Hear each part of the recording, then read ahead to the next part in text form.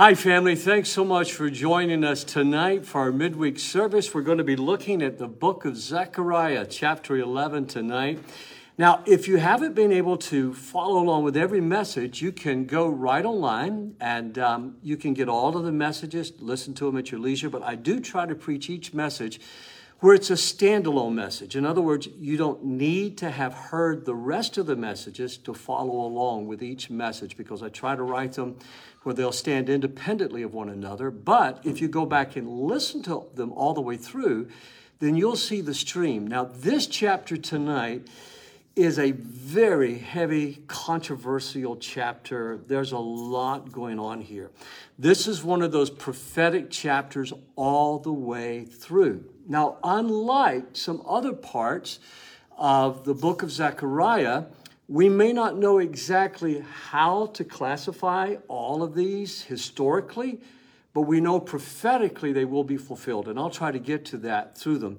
You're going to see another huge reference to the ministry of Christ. Remember, I've told you that Zechariah contains more actual messianic prophecies than any of the other ones. And also that Jesus quoted from Zechariah more than any other book in the Bible. So let's have prayer tonight, and then we're going to jump right into this. Our Father, in the name of Jesus Christ, we come to you. And Lord, we have an advantage over lost people. We have an advantage over even scholars who do not profess a faith in you. For Lord, you have promised to give to your people who would ask you. You have promised to open their hearts and give them understanding and insight into the word of the Lord. I ask you tonight to do that for us as we go through and study chapter 11 tonight. In Christ's name, amen.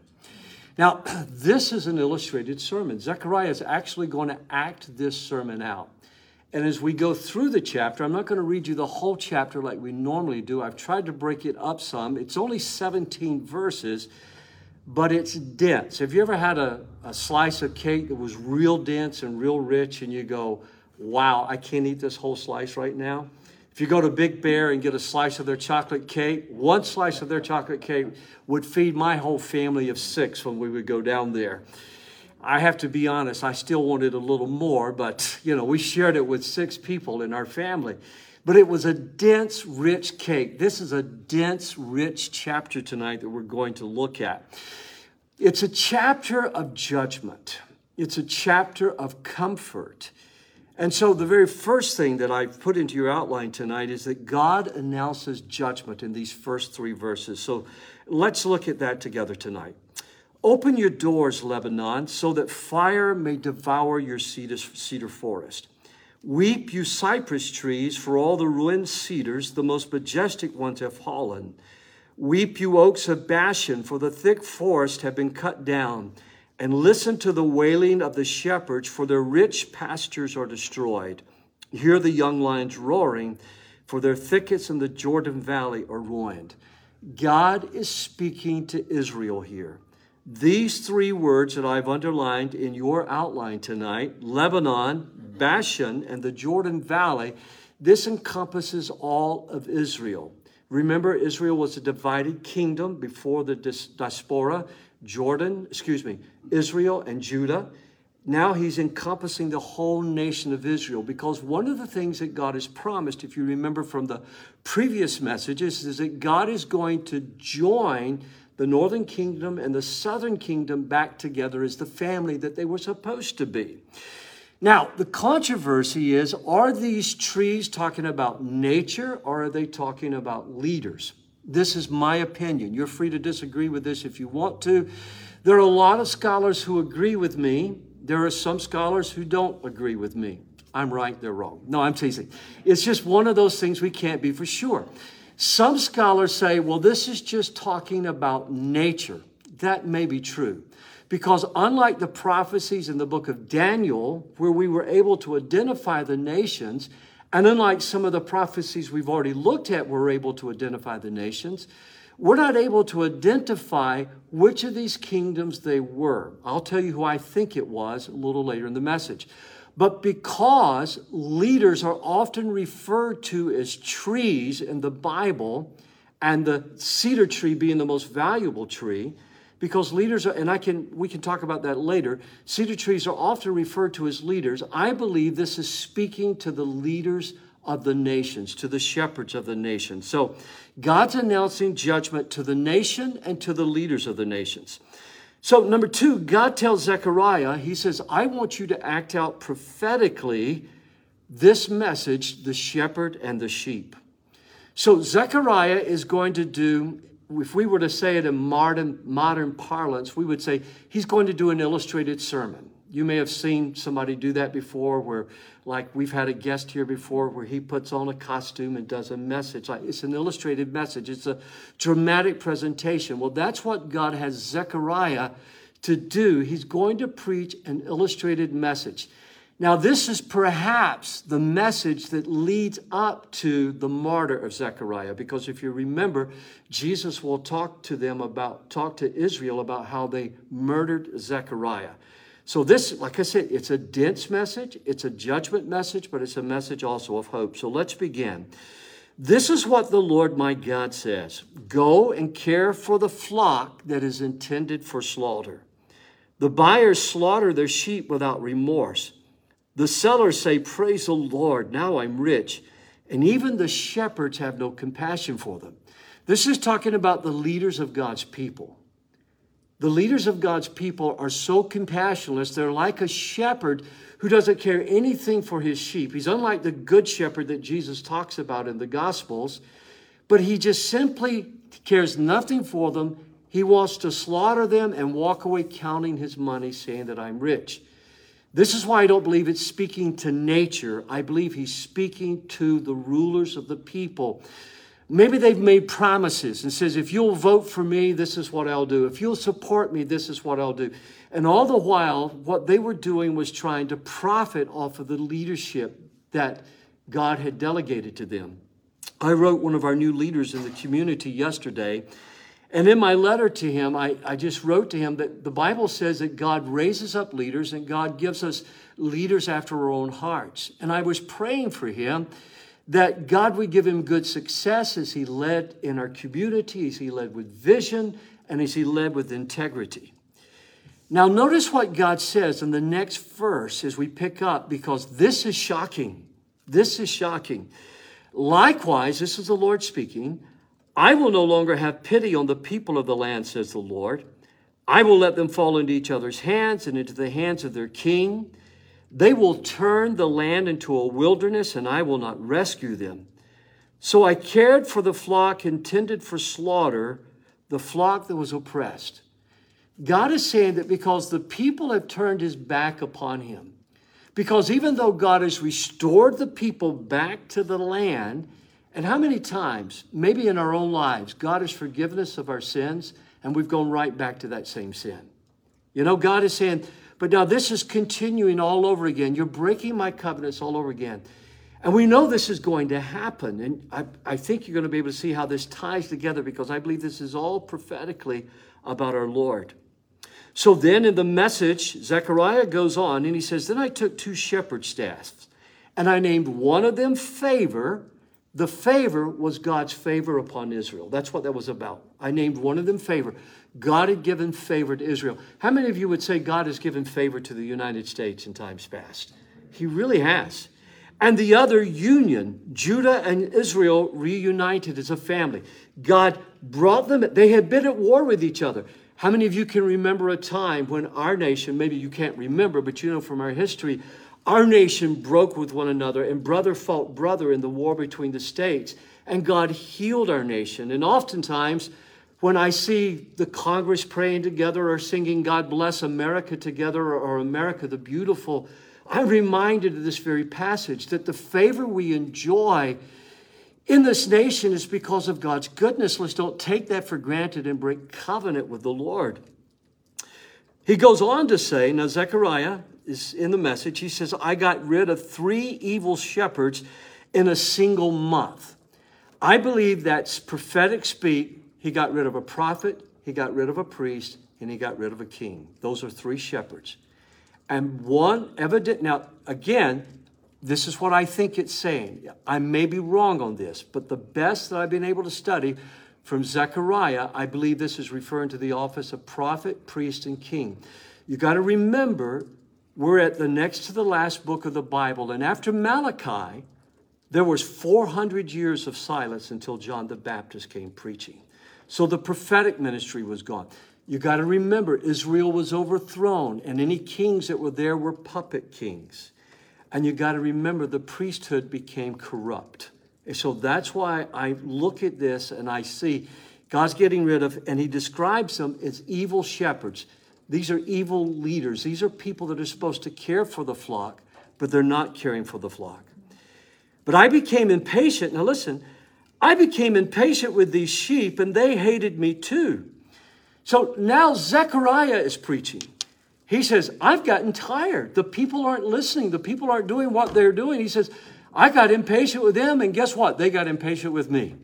And anybody that's ever been in a leadership position, you can understand that. If you've ever been a parent, you can understand that, you know. How many times have I heard a parent say, I could snatch a knot in their head, you know, because we try to get our kids to understand and obey, and sometimes they rebel.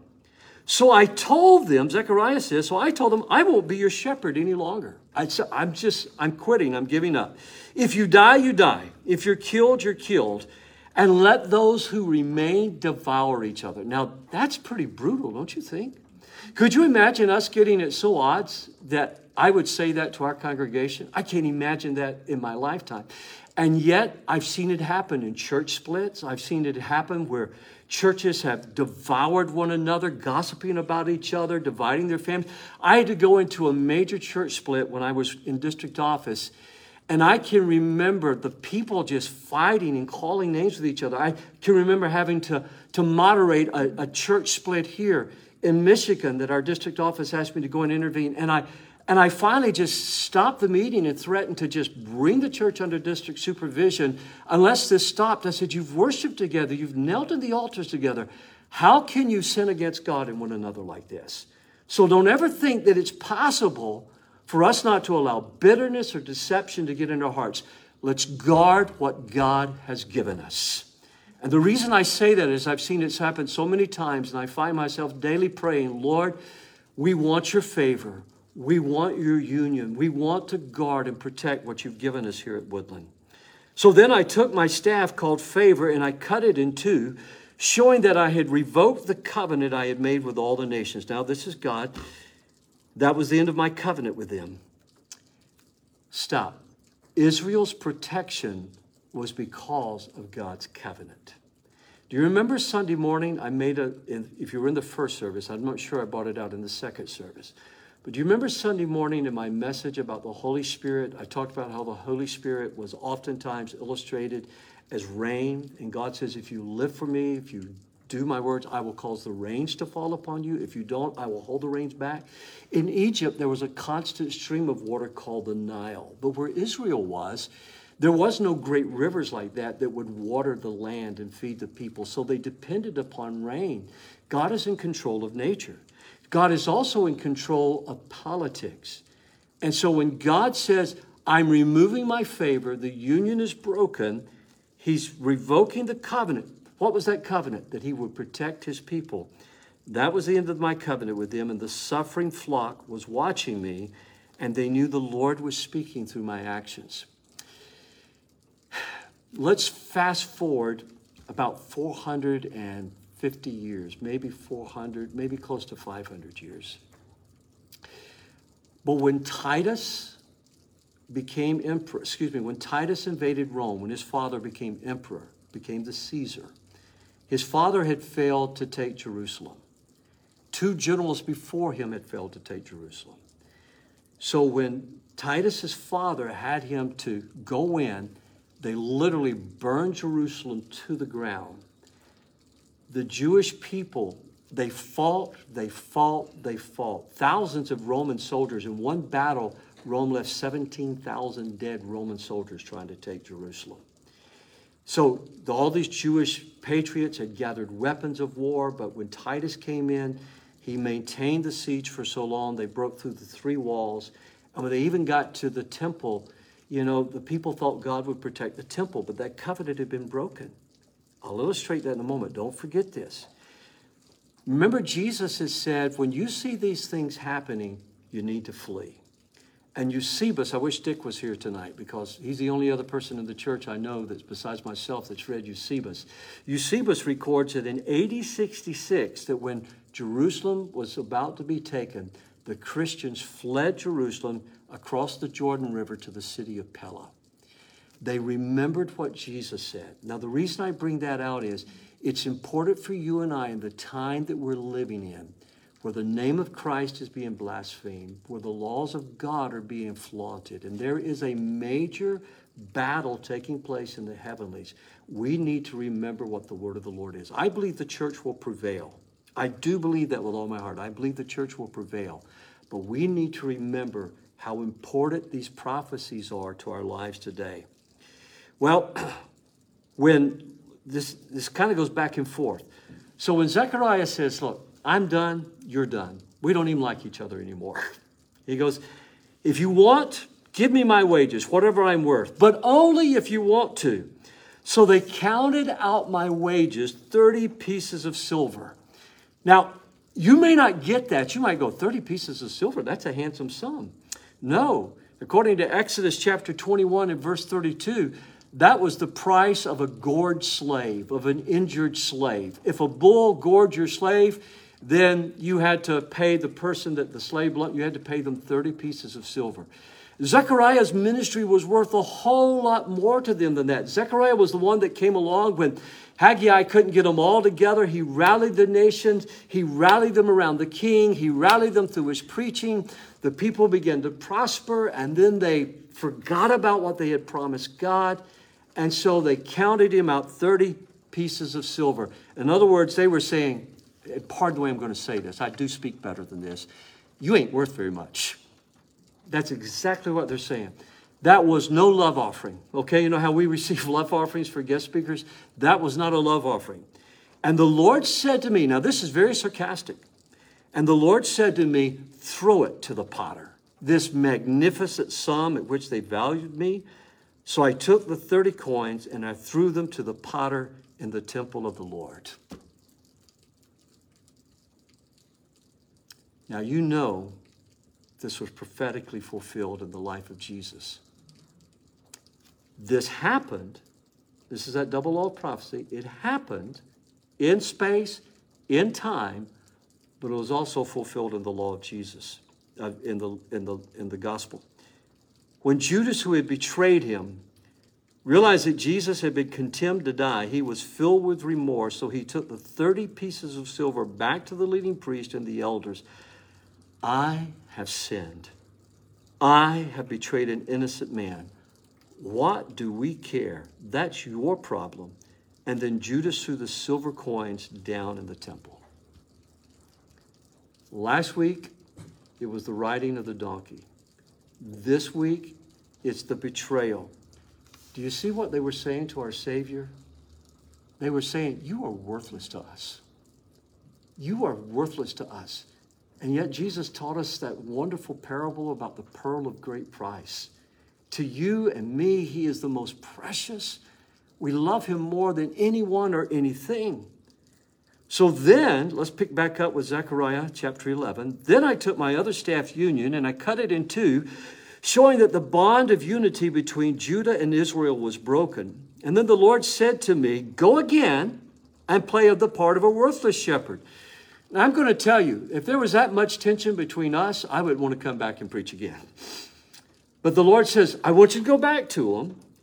And this illustrates how I will give this nation a shepherd who will not care for those who are dying, nor look after the young, nor heal the injured, nor feed the healthy. Instead, their shepherd will eat the meat of the fattest sheep and tear off their hooves. Do you see not only the lack of love and the lack of care, but can you sense the brutality in what he's saying here? He's going to give them an antichrist. He's going to give them a shepherd, a leader that will propose to be all about the people, but instead he will destroy the people. And there will come a time when there will be an antichrist.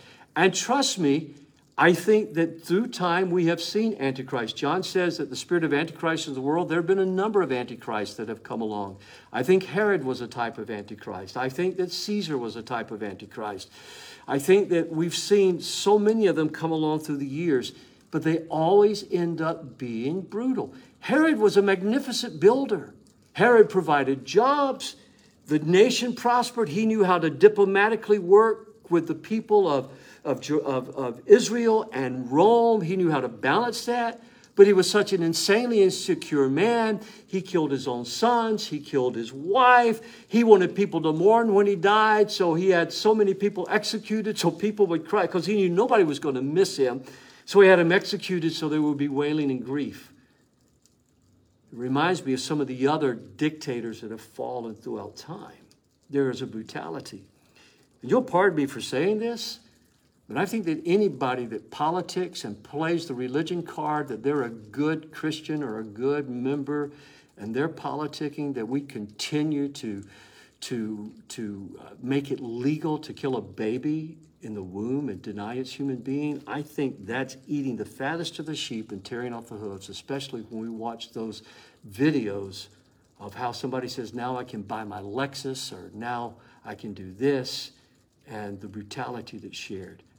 What I'm trying to get you to see, friends, tonight, anything that's not built upon the word of the Lord will eventually lead to the deepest brutality that you can imagine.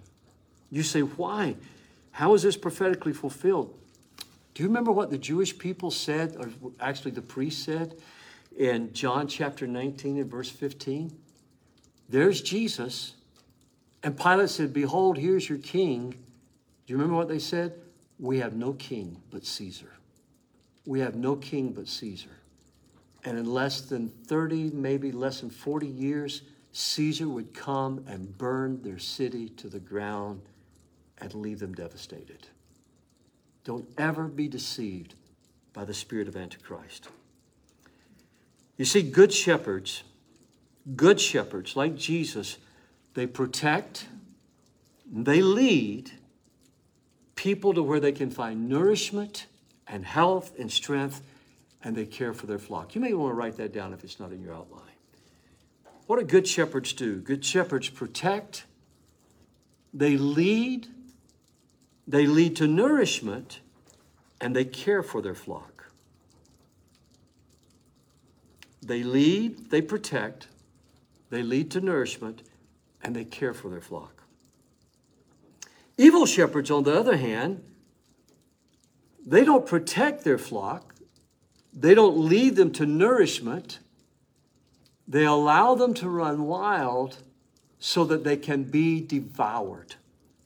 Because a divided flock and a wild flock is easily devoured by the wolves of the day. And like the hireling, and again, you've often heard me say, Jesus doesn't really criticize the hireling, but when the bear or the lion comes, the hireling says, you're not paying me to do this. You're not paying me to, I'm not risking my life. I'm not getting paid to risk my life. Thank God for nurses and doctors that when COVID started, they literally were willing to risk their lives going into the hospitals and caring for people. Thank God for those folks that just stepped up. Thank God for those people who worked in our grocery stores and took care of us. And, you know, I look around and I've seen this kind of goodness. So you see the difference between a good shepherd and an evil shepherd. Well, let's go on to verse 17. What sorrow awaits this worthless shepherd who abandons the flock? The sword will cut his arm and pierce his right eye. His arm will become useless and his right eye completely blind. What's God saying? This Antichrist, he will be this leader that devours the people of God. God allows him to come. Look at me. You might ask me, why does God even allow this? Because the people rejected God. When my son or my daughter reject my counsel and maybe go out and live outside the covenant of our family, they open themselves up. Many kids get trafficked because they've run away from home. Some run away from home because they're in abusive homes. But a lot have run away from good homes because they're going to think they're going to be free. It's like the kid says, I'm tired of all these rules. I'm going to go and join the Marines. That actually happened with one of our boys here at the church. Tony came back and we had lunch at Panera Bread before they moved across the street. And we're sitting there and I said, well, Tony, tell me about the Marines. He says, Pastor, first of all, because Tony was at my house almost every night for dinner. He was like one of our kids. He said, Pastor, first of all, let me say I'm sorry. That was the stupidest thing I ever said. He said, I was just mad at my mom, and now I'm a slave to the Marines. You know, he's more rules than ever. This shepherd, though, look, God is going to judge him. A sword will cut his arm, pierce his right. It will become, how's he going to care for the flock? How's he going to brutalize the flock anymore? God's saying he will step back in, but living without the protection of the covenant, they will begin to see what God has done. This week I shared a YouTube video of someone that I've met, a great pastor in New York City, Jim Cymbala. And his daughter decided she no longer wanted to be under covenant. And Jim shared this publicly and openly. Becky and I went to hear him in Florida a few years ago when we were down there. But his daughter decided she wanted nothing to do with God. She wanted nothing to do with her parents. She got addicted into drugs.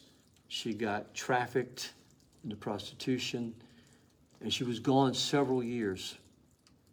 And Jim and Carol didn't know where she was at, and their hearts were broken. They prayed and cried every night. And then one night, this emaciated girl, not their beautiful daughter, this emaciated girl of skin and bones showed up at the door crying, Mom, Dad, will you forgive me?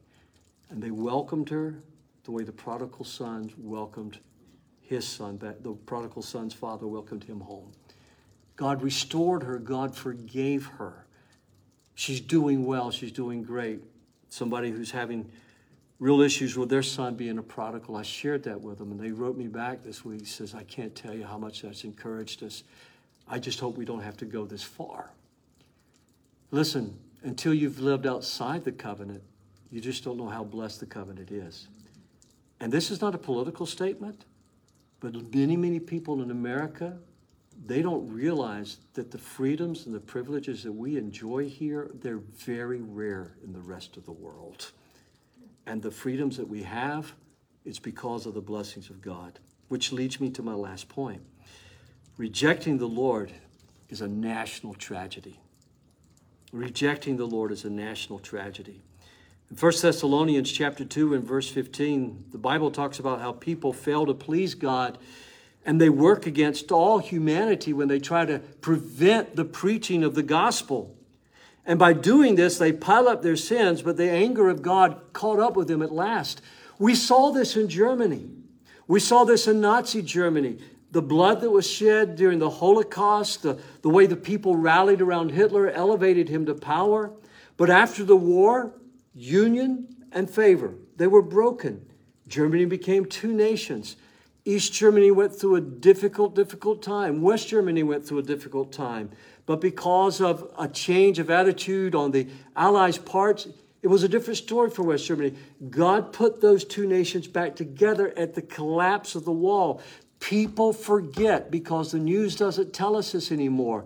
There was prayer meeting after prayer meeting after prayer meeting all through Central Europe that was taking place 2 or 3 years before that wall came down. People were seeking God. That was an answer to prayer. People today who are trying to stop the preaching of the gospel and want to saturate your children with everything but the gospel of Jesus Christ. They're working against God. They're piling their sins up. Romans 1:18 says that God will show his anger from heaven against all sinful, wicked people who suppress the truth by their wickedness. And I think anybody that in the name of the church, with a cross hanging around their neck or whatever robes they want to wear, that will tell you, contrary to the word of God, and call evil good and call good evil, these are people that are piling up their sins. Zechariah chapter 11:6, I'll remind you again, the Lord says, I will no longer have pity on the people of the land. I will let them fall into each other's hands and into the hands of their king, and they will turn the land into a wilderness. Even the land suffers. Even nature suffers when people like this. So let me just give you a few quick things here, and boy, we're out of time. When we reject the Lord as a nation or as a church, we open ourselves up to exploitation by leaders. By leaders. Hitler was a leader. He was a charismatic person. He was able to persuade people to do things. Caesar was a leader. Let no one. Herod was a leader. Let no one fool you. These guys were leaders. Rejecting the Lord even opens up the door to other people exploiting us that aren't necessarily leaders. And then rejecting the Lord opens the door to the exploitation of nature. And then most frightening of all, rejecting the Lord results in us ultimately being abandoned by Christ. So let me encourage you tonight, treasure Christ supremely in your life. Follow his word. The kingdom of heaven is like a treasure that a man discovered hidden in a field, and in his excitement, he hid it again and sold everything he owned to get enough money to buy the field. Would you look at me for just a second? Online, listen as well. Would you give up everything? Would you give up everything to follow Christ? Would you be willing to lay down your life? Would you be willing to lay down your children's lives? Because in the world today, there are men and women who call their children back and say, do not dishonor the name of the Lord. Come and stand boldly and die for your Savior today. And then people are martyring believers today in other countries. This is happening in our world today because they treasure Christ supremely. When this life is over and it is only a vapor, and I say that as a man getting close to 70. This life is only a vapor. Today I was even thinking how quickly life goes by. I'm so glad that Jesus is not only my Savior, he's my Lord. So what do we do with this? Jesus not only suffered and died, but he did it to save us from our sin. I've put the verses there. I'm out of time, so let me go through this quickly. Jesus not only brings comfort to us, but he brings discipline to us. The discipline of the Lord is good for us. And I've given you a couple of verses there that you can look at. Actually, I gave you 3. And then I want us as a church to boldly express God's love, God's grace, and God's acceptance. That's what I see. God's loving the people by not letting them continue. And then I want to close it with this. I want to be the kind of pastor, and I believe that I am. I'm looking you right in the eye. I want to be the kind of pastor, and I truly believe that I am, that can say to you, follow me as I follow Christ. I believe that with all my heart, as God is my witness. Paul said in 1 Corinthians 11:1, follow my example as I follow the example of Christ. If I follow any other example, don't follow me. But as long as I follow Christ, here's a trustworthy saying, whoever aspires to be an overseer or pastor desires a noble task. Now the overseer is to be above reproach, faithful to his wife, temperate, self-controlled, respectable, hospitable, able to teach, not given to drunkenness, not violent, but gentle, not quarrelsome, not a lover of money. He must manage his family or pay attention, love his family well, see that his children obey him, and do it in a manner worthy of respect. If anyone doesn't know how to manage his own family, how can he take care of God's church? He must not be a recent convert, or he may become conceited and fall under the same judgment as the devil. He must also have a good reputation with outsiders so that he will not fall into disgrace into the devil's trap. How do I do this? How do you do this?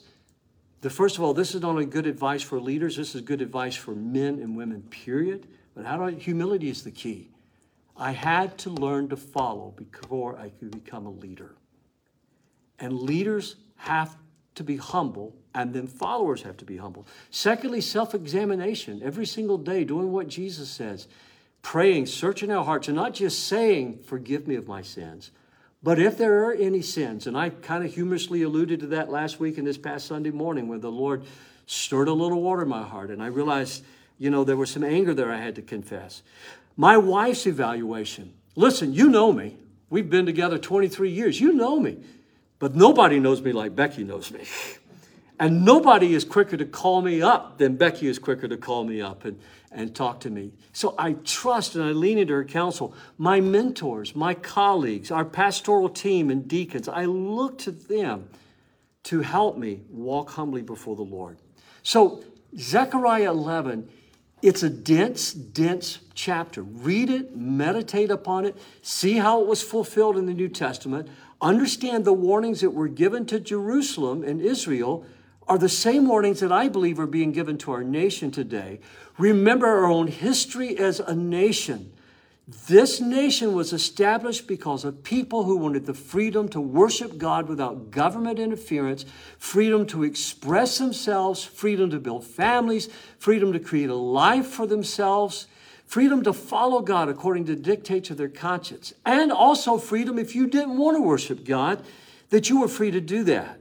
But our laws were built upon the scriptures. Second thing, remember, is as America began to prosper, we forgot God. Jonathan Edwards wrote a lot about this. Other preachers wrote a lot about it. And our nation was divided. We lost the favor and we lost the union for a while. And then we went through the bloodiest war, and more people died in that war than any other war since, if I understand my history correctly. As God put our nation back together, we've experienced another great revival that started in the 1800s. And today I submit to you, America and the church need another move of the Holy Spirit.